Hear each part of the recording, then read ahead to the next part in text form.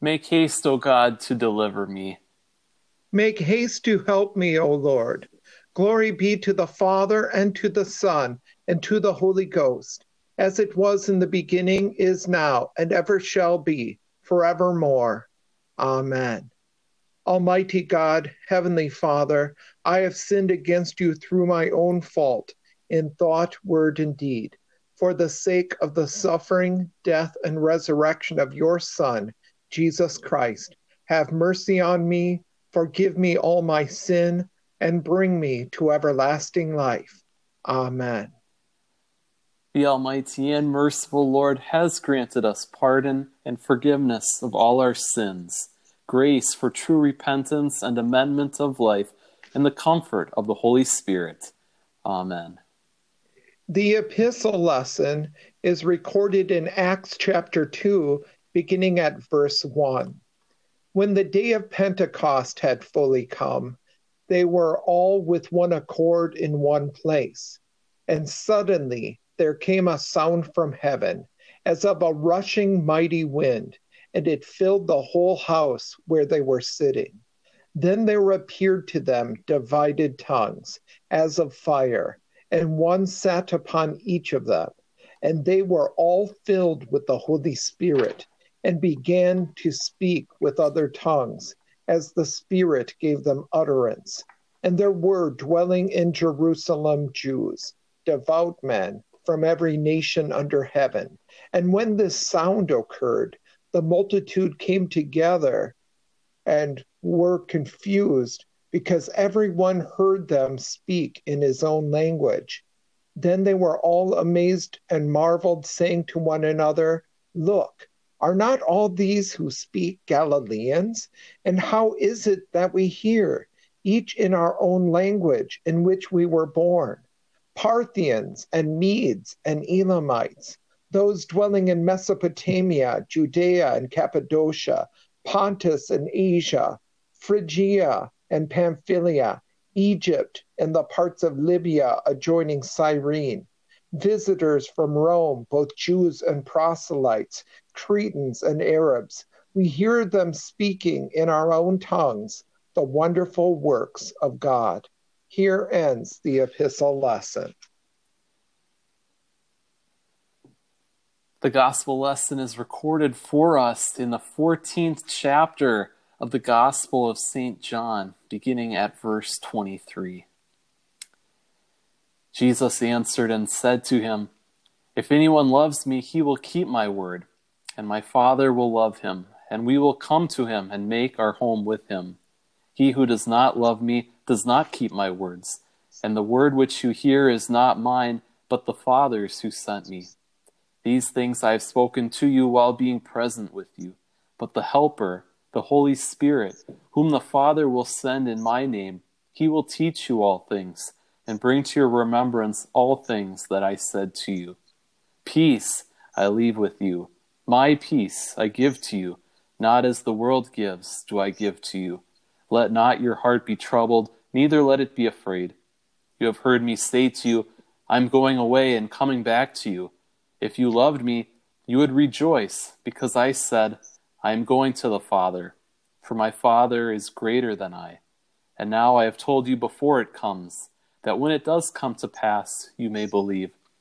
I will no longer talk much with you, for the ruler of this world is coming, and he has nothing in me.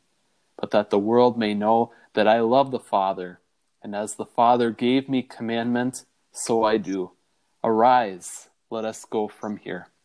This is the holy gospel of our Lord and Savior, Jesus Christ. We continue with the hymn,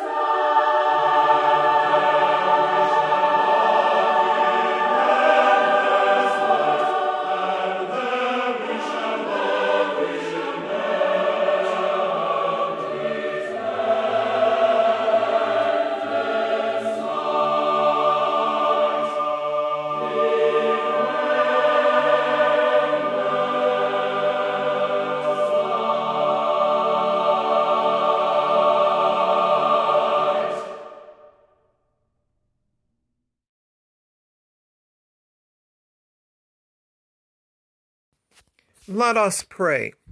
God of all peace and consolation, you have gloriously fulfilled the great promise of the gospel by sending down your Holy Spirit on the day of Pentecost to establish the church as the home of his continual presence and power among men. Mercifully grant unto us, we beseech you, this same gift of your Holy Spirit, to renew, enlighten, refresh, and sanctify us, that we may always have a right understanding in all things, and always rejoice in his holy strengthening, through Jesus Christ, your Son, our Lord, who lives and reigns with you in communion with the same Holy Spirit, one God, now and forever. Amen. Our sermon text is the epistle lesson recorded in Acts chapter 2. Let us hear again select verses in Jesus' name. When the day of Pentecost had fully come, they were all with one accord in one place, and suddenly there came a sound from heaven, as of a rushing mighty wind, and it filled the whole house where they were sitting. Then there appeared to them divided tongues, as of fire, and one sat upon each of them. Then they were all amazed and marveled, saying to one another, Look, are not all these who speak Galileans? And how is it that we hear, each in our own language in which we were born? We hear them speaking in our own tongues the wonderful works of God. Come, Holy Spirit, and fill the hearts of your faithful people, and kindle in them the fire of your love. Fellow redeemed, when a birth occurs, the parents are excited to announce it. They send out birth announcements to relatives and friends, and usually put an announcement in the local newspaper. Birth announcements give us the date and place of the birth, the child and parents' names, and the length and weight of the child. Pentecost may be compared to a birth announcement, yet it is not the announcement of an ordinary physical birth of a child, but the birth of the Holy Christian Church. Acts chapter 2 tells us the date and place, the manner, and the result of the birth of the church. Jesus fulfilled his promise to send the Holy Spirit as our constant link to the Lord Jesus. By the Holy Spirit, Christ and his gifts are brought to us, and our faith is nourished and strengthened. The Holy Spirit announces the church's birth with sights, with sounds, and with speech. The Spirit announces the church's birth with sounds. When did the birthday of the New Testament church occur? When the day of Pentecost had fully come. Pentecost is a word meaning 50th. The Old Testament festival of Pentecost was held the 50th day after Passover. Pentecost was also called the Feast of Weeks or Feast of the Harvest. It was originally a celebration of thanksgiving to God for the first fruits of the harvest, but later it also commemorated the giving of the law on Mount Sinai. This was one of the three festivals, along with Passover and Tabernacles, for which all adult Israelite males were to make a pilgrimage to celebrate in Jerusalem each year. Since Jesus was crucified at Passover, the events of our text take place 50 days after his death. God had special events in mind for this Pentecost in 30 AD. What Jesus had promised concerning the Holy Spirit would now take place. On this Pentecost, the believers were all with one accord in one place, not only the apostles, but also other followers of Jesus together in Jerusalem. They may have met in the house where the upper room was located, or in one of the meeting rooms of the temple. They were all with one accord, united in faith and bound together by sincere love and fervent hope. They were gathered for worship and prayer, as we read in Acts 1. These all continued with one accord in prayer and supplication, with the women and Mary, the mother of Jesus, and with his brothers. And suddenly there came a sound from heaven as of a rushing mighty wind, and it filled the whole house where they were sitting. The sound that filled the entire room came from the dwelling place of the Most High. It came from God. In both Hebrew and Greek, the original languages of the Bible, the word for wind, spirit, and breath is the same. The presence of the Spirit of God is often indicated in the Bible by a breath or wind. In Genesis 1, we read that at creation, the Spirit of God was hovering over the face of the waters. In the creation of man, God breathed into his nostrils the breath of life, and man became a living being. Jesus compares the coming of the Holy Spirit to the blowing of the wind, mysterious, invisible, and mighty. The wind blows where it wishes, and you hear the sound of it, but cannot tell where it comes from and where it goes. So is everyone who is born of the Spirit. Today also, sounds accompany the Holy Spirit's coming. When a person is born again of water and the Spirit, we hear the splashing of water 3 times, and the words, I baptize you in the name of the Father, and of the Son, and of the Holy Spirit. Secondly, the Spirit announces the church's birth by audible, and visual signs. In addition to the sound from heaven as of a rushing mighty wind, there appeared to them divided tongues as of fire, and one sat upon each of them. In the Old Testament, fire is a symbol of God's presence with his people. God appeared to Moses in the burning bush and later guided his people during their wandering in the desert by a pillar of fire by night. Tongues of fire fulfilled the promise of Jesus at his ascension. For John truly baptized by water, but you will be baptized with the Holy Spirit not many days from now. The flames were not momentary flashes, but they sat, rested on their heads for a long while. Luther comments on this.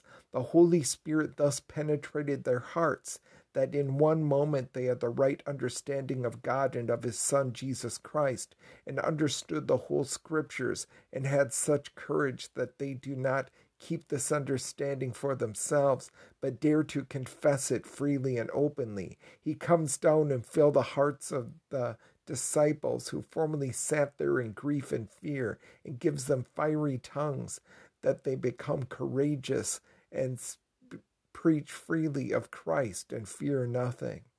The believers were now equipped and prepared to begin carrying out the assignment the Lord had given his church, to go and make disciples of all nations by baptizing and teaching. When Jesus sent out the apostles to carry out the great commission, he promised, and these signs will follow those who believe. In my name they will cast out demons. They will speak with new tongues.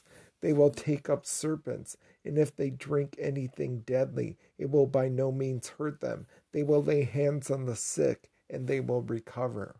Mark tells us how the apostles carried out this commission, and they went out and preached everywhere, the Lord working with them and confirming the word through the accompanying signs. Such signs did not always accompany the preaching of the apostles or the testimony of believers. The promises of these signs were given to the apostles for their time to confirm their testimony about Jesus and their authority as those whom Jesus sent, while the New Testament church was ushered into existence by special signs from God, amazing miracles. It was built on the foundation of the apostles and prophets, Jesus Christ himself being the chief cornerstone. Today we have something the apostles did not have. We have the complete Spirit-inspired Holy Scriptures containing the apostles' accounts of the life of Christ. The Holy Spirit sent by Jesus is always present and active when the Word of God is preached and read. He gives the Word its power, and he gives believers the power to speak the Word. The Holy Spirit also works through the Word attached to the visible signs of water, bread, and wine. The sacraments have often been called the visible word. The Holy Spirit uses these means of grace to create faith in our hearts and to sustain and strengthen our faith in the forgiveness of sins through Christ. Thirdly, the Spirit announces the church's birth with speech, and they were all filled with the Holy Spirit and began to speak with other tongues as the Spirit gave them utterance. Loudly and clearly, all of them spoke in languages other than the language they normally spoke. They did not all speak at once, but each spoke as the ability was given. This was not babbling or incoherent speech. It was perfectly understandable to those who knew the languages. We know this from the reaction of the crowd. And when this sound occurred, the multitude came together and were confused, because everyone heard them speak in his own language. Then they were all amazed and marveled, saying to one another, "Look, are not all these who speak Galileans? And how is it that we hear, each in our own language in which we were born?" The words spoken by the apostles were in actual languages of people from all over the empire who had come to Jerusalem for the feast. They heard the good news of Jesus in the respective languages from people who did not know those languages. Could the apostles, uneducated men, mostly fishermen, natives of a small and rustic region, speak in the languages of so many nations? How could these men speak intelligibly in languages they had never heard, much less learned? The Holy Spirit had equipped the apostles to proclaim God's saving work in many languages. This is a fulfillment of the prophecy of Joel. "And it shall come to pass afterward that I will pour out my Spirit on all flesh." In Genesis 11, we are told, "Now the whole earth had one language and one speech."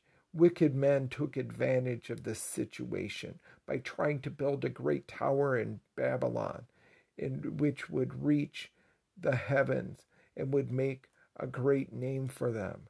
God was greatly displeased by this and said, "Come, let us go down and there confuse their language, that they may not understand one another's speech." So the Lord scattered them abroad from there over the face of the whole earth, and they ceased building the city. The confusion of languages at Babel shows us that sin separates us from God and from each other. Pentecost is a reversal of Babel. On Pentecost, the Spirit moved men to glorify God in languages that were understood by all who heard. This reversal of Babel still occurs when missionaries learn new languages in order to declare the wonders of God to people in world mission fields. When the church is made perfect in heaven, the ransomed of all nations together shall form one blessed and holy people, and a multitude which no one could number, of all nations, tribes, peoples, and tongues, will stand before the throne and before the Lamb, clothed with white robes, with palm branches in their hands, crying out with a loud voice, saying, "Salvation belongs to our God who sits on the throne and to the Lamb."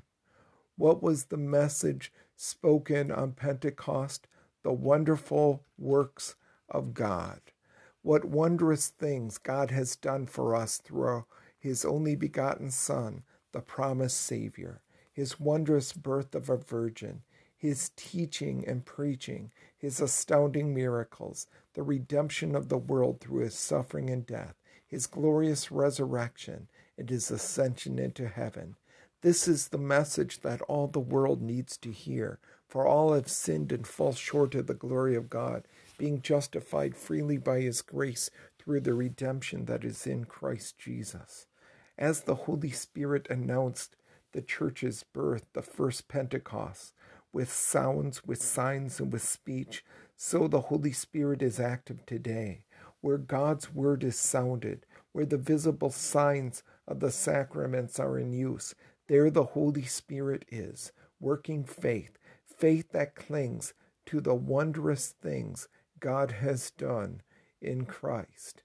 In the words of the Catechism, he calls, gathers, enlightens, and sanctifies the whole Christian church on earth and keeps it with Jesus Christ in the one true faith. In this Christian church, he daily and richly forgives me and all believers all our sins, and at the last day he will raise up me and all the dead, and grant me and all believers in Christ eternal life. This is most certainly true. Amen. Glory be to the Father, and to the Son, and to the Holy Ghost, as it was in the beginning, is now, and will be forever. Amen. We continue with the responsory and Lord's Prayer. O Christ, Son of the living God, have mercy upon us. O Lord Jesus, seated at the right hand of the Father, have mercy upon us. Glory be to the Father, and to the Son, and to the Holy Ghost. O Christ, Son of the living God, have mercy upon us. Arise, O Christ, and help us. And deliver us for your name's sake.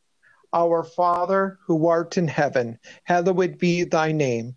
Thy kingdom come, thy will be done, on earth as it is in heaven. Give us this day our daily bread, and forgive us our trespasses, as we forgive those who trespass against us.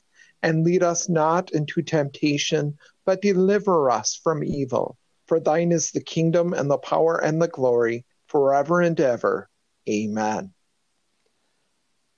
O Lord Jesus Christ, bright Sun of the world, shine upon my spirit and drive away the night of sin, that I may walk in your holy light all my life and even forevermore. Amen. Come, Holy Spirit, and fill the hearts of your faithful people and kindle in them the fire of your love. Blessed are the poor in spirit, for theirs is the kingdom of heaven. Blessed are those who mourn, for they shall be comforted. Blessed are the meek, for they shall inherit the earth. Blessed are those who hunger and thirst for righteousness, for they shall be filled. Blessed are the merciful, for they shall obtain mercy. Blessed are the pure in heart, for they shall see God. Blessed are the peacemakers, for they shall be called sons of God. Blessed are those who are persecuted for righteousness' sake, for theirs is the kingdom of heaven. Blessed are you when they revile and persecute you and say all kinds of evil against you falsely for my sake. Rejoice and be exceedingly glad, for great is your reward in heaven. Come, Holy Spirit, and fill the hearts of your faithful people, and kindle in them the fire of your love. Our help is in the name of the Lord, who made heaven and earth. Let us bless the Lord. Thanks be to God. The Lord Almighty order this day and all our doings in his peace. Amen. Amen.